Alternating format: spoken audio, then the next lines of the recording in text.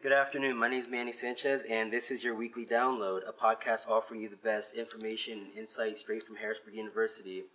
I want to encourage everybody to go on to their podcast app, whether that's on an Android or iPhone, and subscribe to the podcast. You can listen to all of our previous episodes, so go ahead and hit that subscribe button.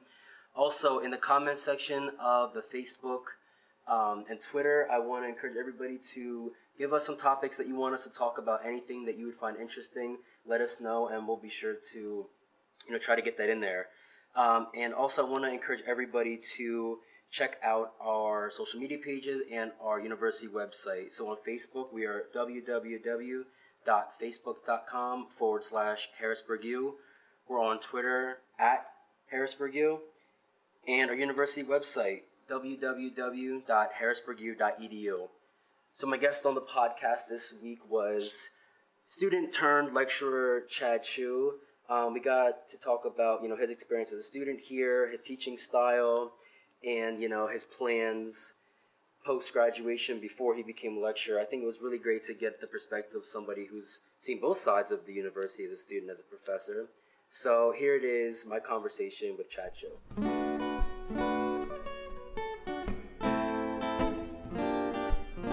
So my guest on the podcast today is student-turned-lecturer here at Harrisburg University, Professor Chad Chu. How you doing today? Good. How are you? Good. So I definitely want to talk about your time here at the university and, the circumstances that led up to you becoming a professor. So I guess let's just start from the beginning. Tell us about your time here as a student and from undergrad and through, the master's program. Yeah, sure. So started classes 2011. I wouldn't say I was like a super student or anything. Like there was nothing really that special about me. I started working my second semester of my freshman year, so I got to work like quickly because, once I seen the money and the tuition, I was just like, man, I need to start making money. So, was that here at the university? Were you working here? Or were you working? No, so I was working at FIA, or the Pennsylvania Higher Education Assistance Agency. So I was actually learning about my student loans at work while I was taking them out to go to school. So it was, that actually ended up really helping me out. So I was working my freshman year all the way up until I graduated at different jobs. But my time here really in the university, I would say was pretty par. The only difference I would say, because I really never attended another university, my class sizes were extremely small, so they were really personal. So I knew all my professors. I had some of their cell phone numbers from just the syllabus. They were just hey, if you need help, text me or call. And I actually ended up doing that a couple times. So I would overall explain my whole experience here as very personal. Okay, that's good.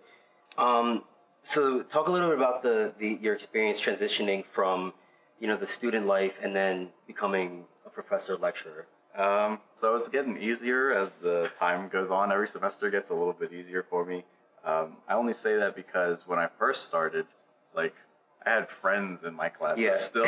So I was. And was that hard to kind of, put the boundaries in place? Now we were friends last semester. Now, you're my student. So how was that as well? Well, luckily, most of the friends that I've made here are mature enough to know their own boundaries. So I didn't really have an issue with that. But sometimes it was definitely hard for me. When your friend is not doing so good in a class, you're like, hey man, get your stuff together. Right. Cause there's no I can't give my friends a pass just because they're my friend. So that was a little bit morally hard for me, but as I said, the time I'm here, the more time I'm here, it's getting easier because I don't know them on a personal level, right. Or as hey, I used to live in the dorms with you. It's more of just hey, I know you from class now because I teach you. Yeah, and I guess too, I read the article that came out about you and Mina, and Majid from the computer science department. He specifically wanted you and Mina to teach. So I guess that could have been another thing too, that you don't want to let down one of your professors and the program leader of the department too. So yeah, absolutely. So Majid started us out as So first I was a tutor, but I was an unofficial tutor, and then I became a TA. So Majid really did a good job of like really easing us into the teaching side of it. So I got I had like a year of TAing under my belt. I had like 2 years of tutoring under my belt already. So I was pretty much, I think, coached for it, even though I didn't really see it coming. Yeah. So that basically kind of like laid the foundation without you even knowing it to be to teach then. So your I guess your life plan wasn't necessarily to be a professor at all, was it? No. So you had what were your plans post graduation?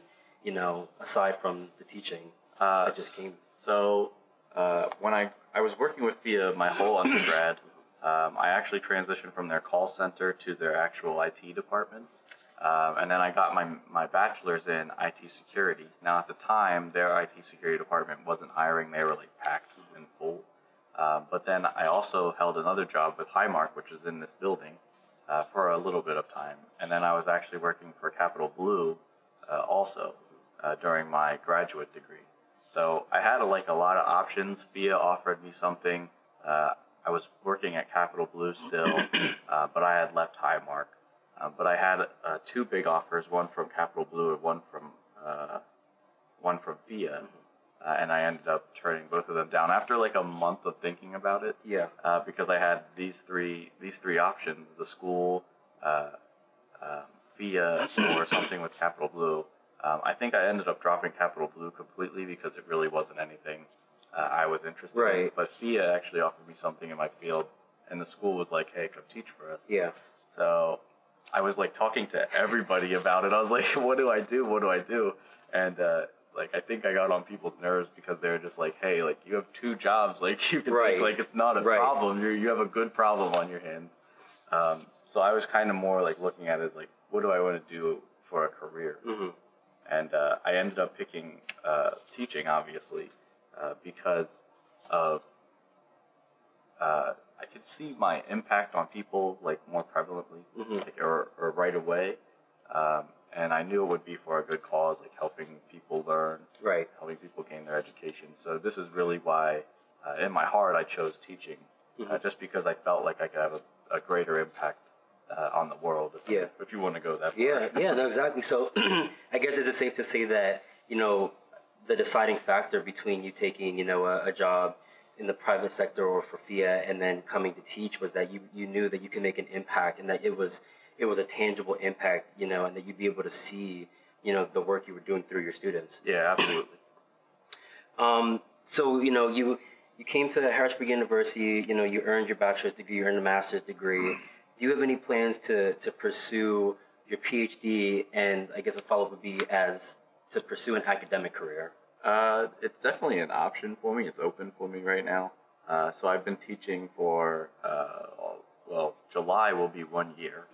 I don't dislike it, so I'm enjoying myself doing it. So I don't see myself going anywhere anytime soon, and I'm definitely interested in pursuing an academic career. But the PhD, I plan on getting a PhD eventually. My father's pushing for it really hard. But right now, with all the debt I see, I'm really trying to get a hold of my debt first, and then once I can see where I want to go for a PhD and things like that, then I definitely think I'll go for it eventually. Yeah, and I think it's smart too to kind of assess where you're at now, and then get some years of teaching under your belt, figure out what your research interests are, figure out how you fit in the world of academia. Then before you step foot in a PhD program, so then you kind of have a foundation. You already know what route you're going to take. Yeah, right. Because right now, I'm overwhelmed with my classes right now. So I'm like, man, and I have to do research on top of this and write a dissertation. I'm like, oh man, I don't see myself doing that right now. Right, it's a lot. So what is your teaching style, and how does it differ from how you've been taught in the past? Are you kind of more laid back with your students? Are you really strict with them? How do you present this the learning, the lessons and things to your students? So I would describe my my teaching style as somewhere in the middle. I'm not too strict, although at times I can be, and at times I can be laid back. but I'm more of like personal, like on a personal level, because like my classes still aren't like super huge. They're obviously bigger than when I attended undergrad here, but really I'm just after somebody learning something. If someone can tell me from the start that they don't know a lot, and then at the end of my class say that, hey, like I learned something from you, and this is what I learned from you, and this is like I show you like this, then I'm a very happy camper. So the teaching style, I'm somewhere in between strict and like laid back. I definitely can relate to my students easier because like I'm like of their age. Right. But you know, sometimes you got to kick someone in the butt to get them to do something. So yeah. And you teach primarily undergrad, right? You're all undergrad. No, I'm not all undergrad. I teach primarily undergrad, but I do teach one programming class in the graduate degree. Okay. Now, you said earlier that, you know, you didn't, you don't really have any other experience at another university, that this is the place you came for undergrad and grad school, but do you feel like you would have had the same teaching opportunity, you know, had you attended, you know, a bigger, maybe more well-known school? Now, this is a hard question because I'm not a bad student. I did do very well in my undergrad, as much as I hate to like boast about it. But I'm not sure. I don't think I would have, honestly, because I think the key person the reason why I'm here is Majid Shalan. Right. So I'm not so certain I would have, but I'm not a bad student on the other hand. So it's hard for me to tell. But on a bigger scale, at a bigger school, I might have got washed out by like a bunch of other kids too. Right. So. And here too, you have that, you know, like the intimate setting, the personal, the one-on-one connection with your students. So it was easier for him to kind of pick you out and say, you know, I think you would be great at this. Otherwise, you know, when at a bigger school, when you have, you know, 5 sections of 300 students each, you're not going to be able to get that. Yeah, I knew Majid like really personally by the time I graduated, so I don't think I could say that about another professor at a different school. Right. So as we wrap up here, I always like to give, excuse me, the last word, the last thought to, you know, the guests. So is there anything you want to tell, you know, incoming students or prospective students or students here now? Anything that you've learned in your time here that you want to give to them? A lot of it is time management. It's going to get stressful. Just keep with it. I know stress. So like when I give my students work, like I know what I'm giving you, so you don't have to tell me. You know, you have a lot going on. So I've been working since I've been in my undergrad and juggling full-time school. So like anyone can do it. If I could do it, you could definitely do it. So this has been your weekly download. My name is Manny Sanchez. Chad, thanks for coming on today. Sure.